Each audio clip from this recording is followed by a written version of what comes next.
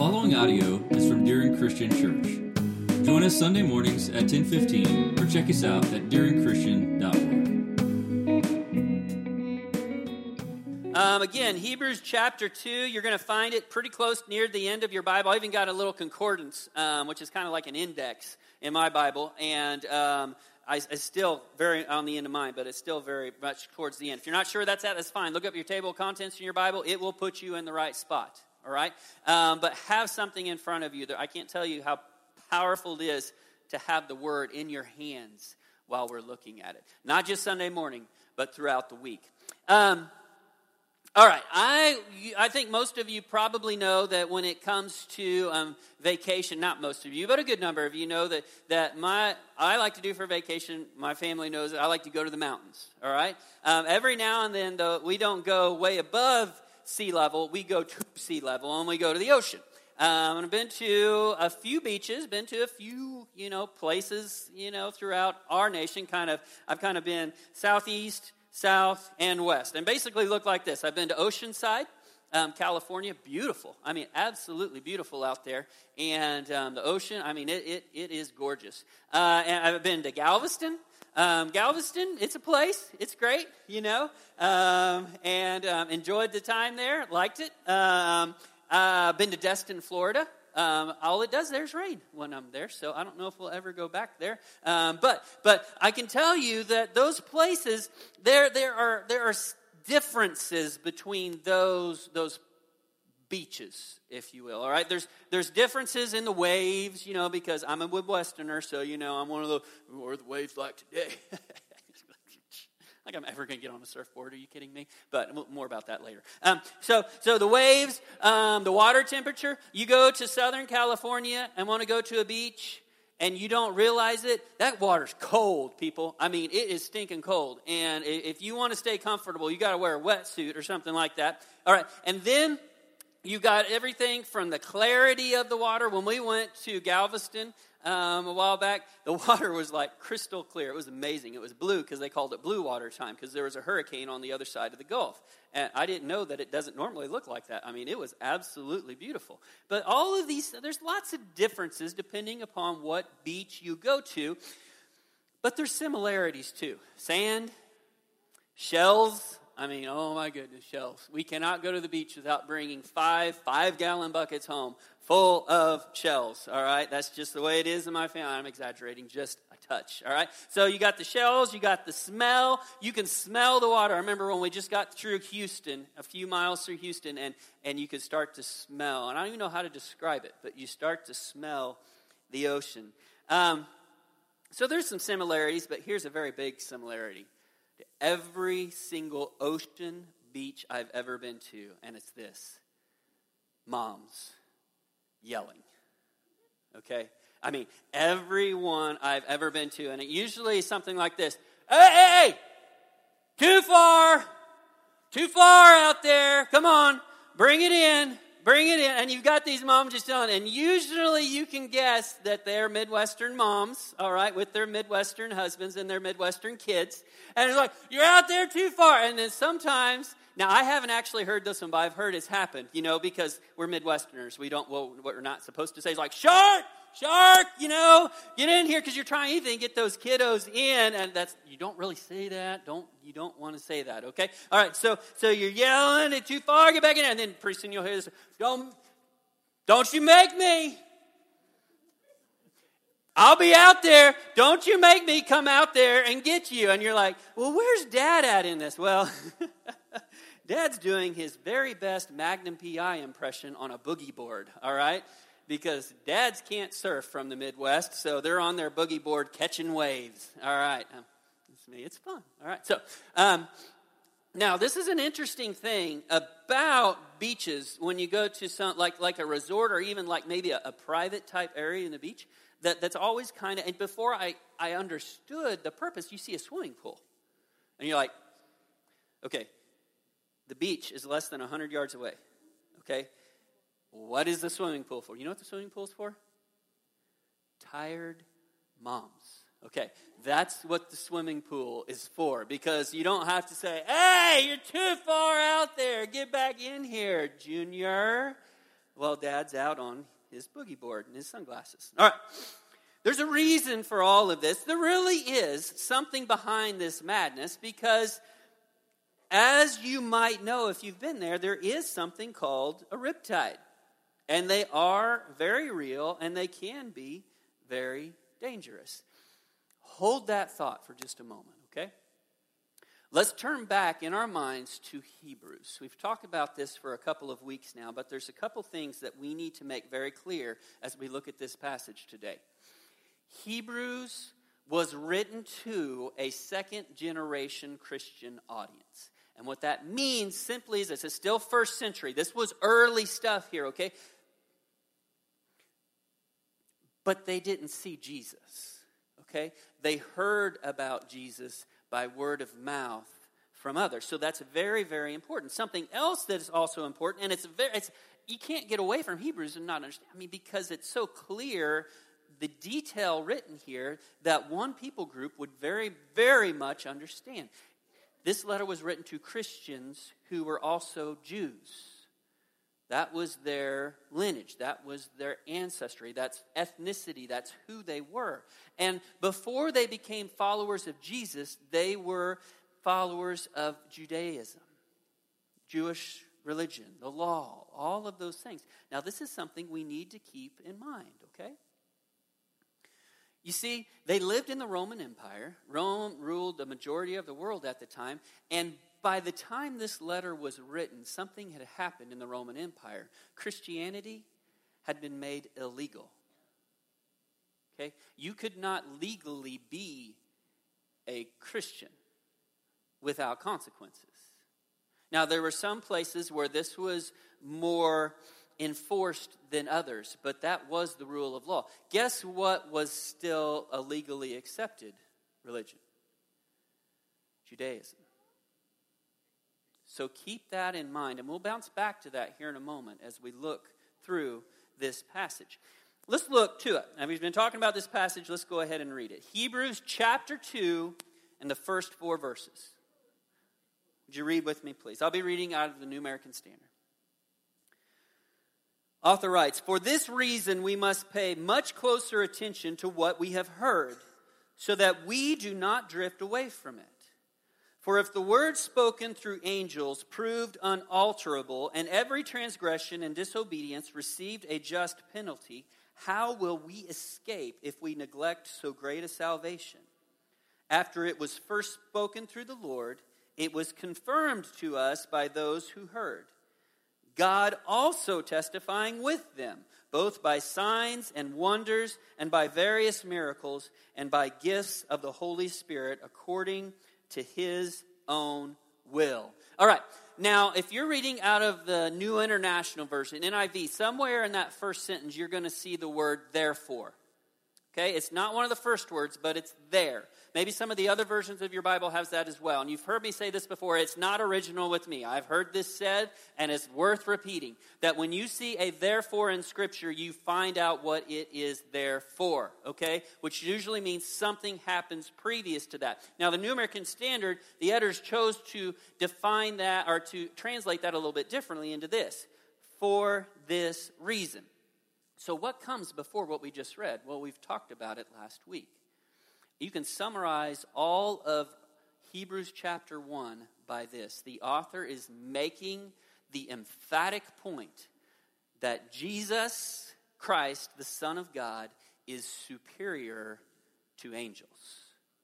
Okay? He laid that out there, and then he says, for this reason, and then he moves on. Now, the other thing that's interesting to me about this in these first 4 verses of chapter 2 of Hebrews is how the author includes himself. You start seeing first-person pronouns. He says we. He says us.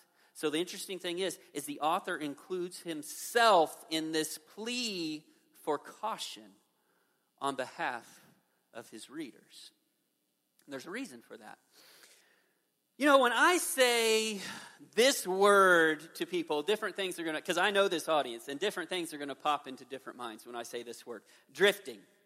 Drifting. Now, we live in a part of the world that I think every county, I mean, you can go to south into Oklahoma, it's the same way. You can go over into Missouri, it's very similar there. That almost every county has a dirt track somewhere, okay? Or maybe it's a tri-county area or something. And those people know exactly, and when I say the word drifting, they're going to think high RPMs and tires spinning, all right? Now, to hear tires squealing, you're going to have to go to an asphalt track for that to take place. Did it drive anybody else crazy when watching old Dukes of Hazzard that they're on a dirt road and when the General Lee spins its tires, what's it do? It's just like, what? What? Drives me crazy. Okay. I'm sorry, that came to mind. I just had to say that, all right? So for some of you, when I say drifting, that's a picture that's going to come to mind. For some others here, what's going to come to mind when I say drifting is elbows in the ribs, because that's what happens when the preacher starts talking. You start drifting. You fall asleep, fall asleep.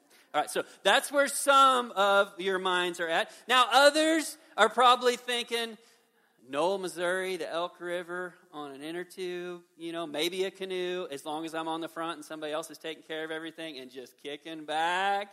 Now, this time of year, this year, I don't think you're kicking back, over there and just enjoying a nice leisurely drift down in the Elk River. I doubt any of the canoe places are even going right now with all the rain that we've got. So, if you've got any of those things in your mind, when I say drifting, get rid of all of it, okay? Because that is not what our author had in mind. Let's look to verse 1. So what our author says, he says, "For this reason, we must pay much closer attention to what we have heard, so that we do not drift away from it." Pay much closer attention. You know what? It's interesting to me that our author doesn't say pay attention. He understands that his audience is already paying attention to what they had heard about Jesus. More about that here in a second. But he's saying pay closer attention. If you use a New American Standard, I would recommend underlining the R in that closer at the end. And because the picture painted by the Greek language is this: abundantly hold on to what you have heard.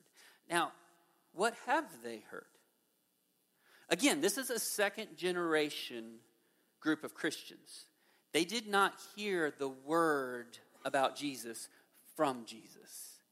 They heard it from apostles. They heard it from followers of those apostles. Okay? And more details about that in verses 3 and 4. We'll get there before we're done. All right?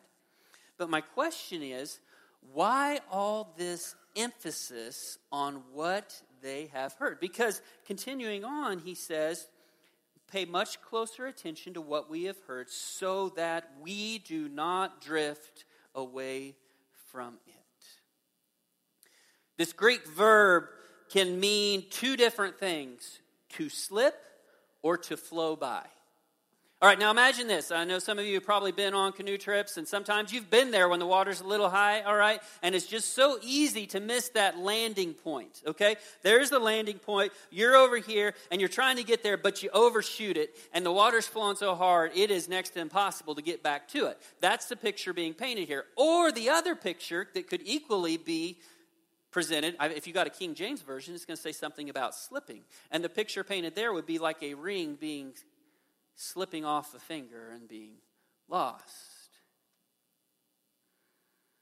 What our author is saying is he's saying it is imperative that we do not drift away from what we have heard. There's a reason for this. There's a reason why Mom is yelling at Junior. Get back in here. All right? Now, some of you are going to recognize this. Tim, can you throw that up for us? Okay, hon, I haven't done this in a long time. Please, just please. No, I didn't do it last week, Eddie. Be quiet, all right? I haven't done this in a long time. All right, if you have seen this chart before at a beach, raise your hand. Oh, okay. Have you seen that at Big Hill? Raise your hand. You have not. Put your hand down. All right. So this is something that you're going to see. If you've ever been to an ocean beach, you're going to see something along those lines, all right? And I can tell you what. See that double red flag there at the top? Boy, we got real familiar with that one when we were in Destin. You heard me talk about Destin. We went down there, drove all the way to Destin, Florida for vacation a couple years ago. We spent 2 hours in the water in a week. Anyway, what you got here is you got these flags, you got green, man, it's all good to go, all right? You got yellow, kind of be careful. You got red, whoa, and you got double red, you're not getting in the water, or you will get in trouble by lifeguards. Found that out. Okay, so, all right, so what you got here is there's a reason why Mom's yelling at Junior. She's like, look at the flag, Junior. Look at the flag. That's too far. You're not going out there. It's funny because there's some moms, it's a green flag. Junior! And you're like, poor kid. That's a poor kid. He's going to be living at home till he's 35. So, no, just kidding. All right, so anyway, but there is a reason why Mom's yelling. All right? And what our author is telling our audience is this: don't drift away from what you've heard. Why is that so important? Who's doing the speaking anyway? Well, if you remember, let's review here from 2 weeks ago. Go to chapter 1 of Hebrews, the first 2 verses. This is what it says. God spoke long ago to the fathers and the prophets in many portions and in many ways. But in these last days, he has spoken to us in his Son. So who is the one speaking here? It's Jesus. It's Jesus speaking. So now let's bounce over to verse 2 of chapter 2. All right? We've just been told. Pay close attention so we do not drift away from what we have heard. Verse 2. For if the word spoken through angels proved unalterable, and every transgression and every disobedience received a just penalty, how will we escape if we neglect so great a salvation? All right, a word about this. He says here, if the word spoken through angels not being listened to had consequences, and you might be saying, okay, well, what's he talking about here? Remember, this is written to a Jewish audience, okay? They know exactly what our author, by a Jewish Christian himself, okay? And by this time, middle of the first century, it had become accepted among the Jews that the law, meaning the Ten Commandments, the covenant God made with Abraham, followed by the law which he brought through Moses, it was accepted that it was brought through, it was delivered by angels. That was kind of their catchphrase, just their thought process. Well, it was delivered through angels. I mean, Paul agrees with this. In Galatians chapter 3, he talks in the same way. Stephen, when he was giving his very last sermon before they started throwing stones at him and rocks at him to kill him for his faith in Jesus, in Acts chapter 7, he said the same thing. This great message that God delivered was through the angels, meaning the message of the law. And this is the deal. You read in Exodus and Leviticus about that law. You break that law, and there are consequences. The law that was delivered by God through angels. Chapter 1, verses 1 and 2 of Hebrews. How did God deliver his message this time around? Through his Son. Through Jesus. And in verse 3 it says this: how will we escape if we neglect so great a salvation? You know, the word that has been translated in the New American Standard, neglect, in the Greek, has a very simple meaning in the Greek, and it's this: careless. Getting careless. We use a different word sometimes for that in our culture, and so where we're going to look at a little bit today, and the word is this: apathy or apathetic. It's not caring. It's not focusing on something because we just don't care enough. This is interesting. Because in the letter written to the Hebrew Christians, this is the first of several warnings that are put forth by the author. And the warning is this: there is danger in apathy among God's people. Remember the audience. We started this way. This is an audience of Christian people who were facing the threat of increasing persecution. Okay? Persecution was growing. Now, don't get me wrong. This audience had already faced strong persecution. We'll find out more about that later on in the letter. But something else that we find out later on in the letter, actually in Hebrews chapter 12, is that they had not yet been persecuted to the point of shedding blood. What that means is, what the author is saying, no one from their number had died for their faith in Jesus Christ. But it might be coming. It might be coming for them.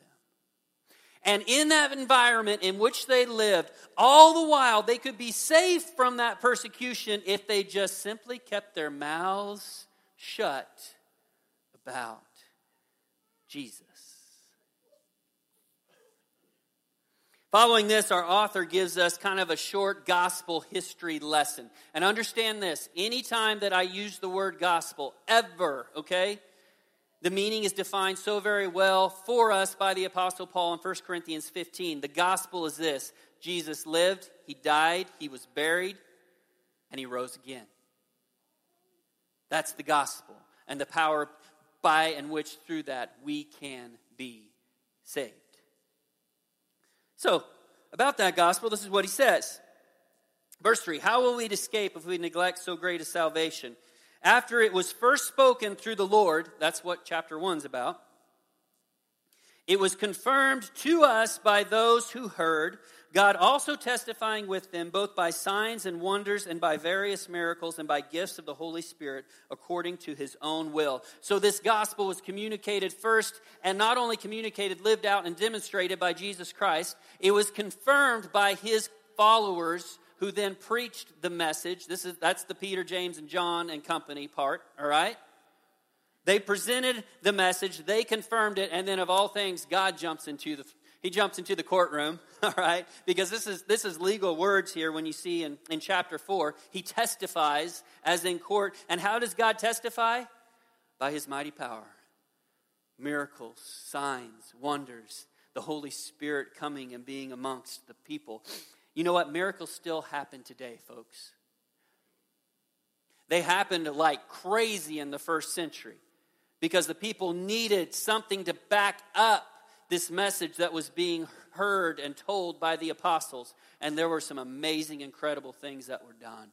And miracles still happen, folks. They do, because sometimes God sees a situation and he says, no, that's not going to happen. I'm changing it. But if you really, really want to see miracles take place, you get in the frontiers of the work of the gospel message. And that's when miracles are amazing. Because God's miracles are done for a purpose the vast majority of the time. To testify of his Son, the way, the truth, and the life. And no one comes to me except for through him. So God enters the courtroom and he throws in on this message that they have heard, that this is the way, the truth, and the life. And he does it by miracles, signs, incredible wonders.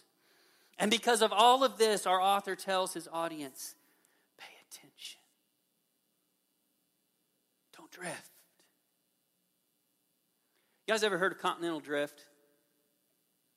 Continental drift. Now, there's several theories about this, and if you start, because man, you always find the truth on Wikipedia. You know what I'm talking about? All right, so you get there and you can find out there's several different theories about this, and it's basically this: that the continents were all together at one time, and it was a place called, some call Pangaea, and then they came apart and created the world that we see today. And there's those who believe that, okay? And there's some among the camps, those who believe that took place over a incredibly long period of time. There are others who believe that it took place with an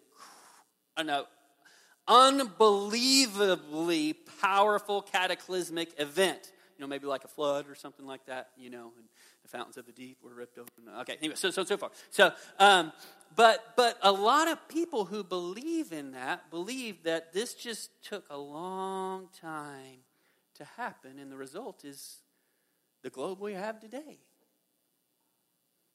Now, I don't believe, not so sure about a gradual process in continental drift, but I can tell you a little something about spiritual drift. Many times it takes place over a period of time gradually, and it is the product of apathy. Just not caring as much as I used to.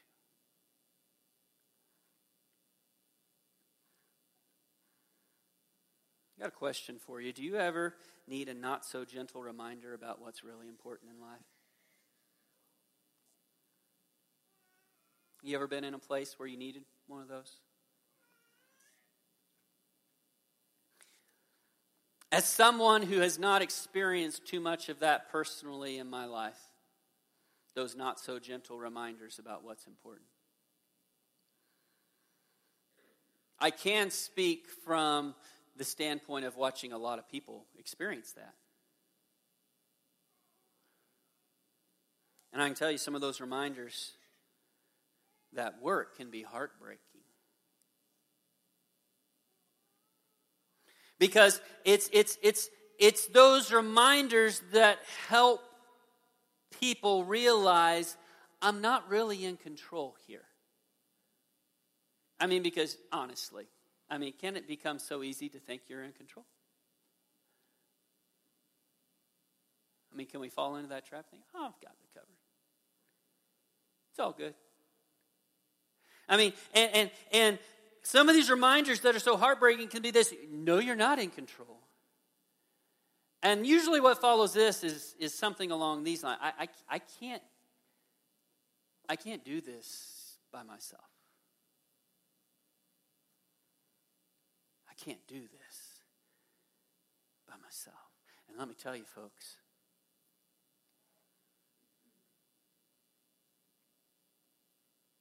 those reminders can hurt. And I've watched families walk through those reminders. And it's interesting to me, watching those families endure that, I can tell you from watching their example of it, this. Those times in life, those difficult times. Because, folks, I will tell you this right now. This is the nature of the world that we live in. Those reminders come to people who don't even need a reminder.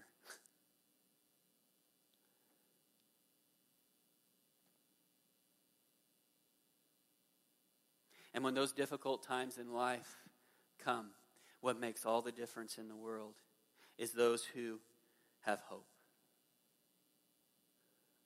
Real hope. Guess what? Our author talks about hope. We'll get into that in a few weeks. About real hope. I know that Jesus, he understands moms. He does. He understands moms at the beach. He understands, hey!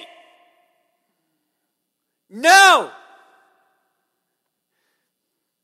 Magnum PI, would you get over here or get out there and get Junior? Don't make me come in there, because I'll do it. You're not going to be dragged out of the ocean by mama. You're going to wish a shark got you. Right? And I think Jesus understands, because Jesus knows what it's like to stand at the shore. Say, hey, you're getting out there too far.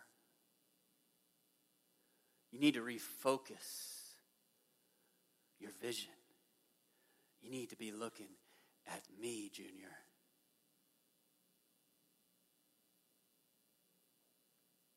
You need to get your priorities in line. Don't make me come out there.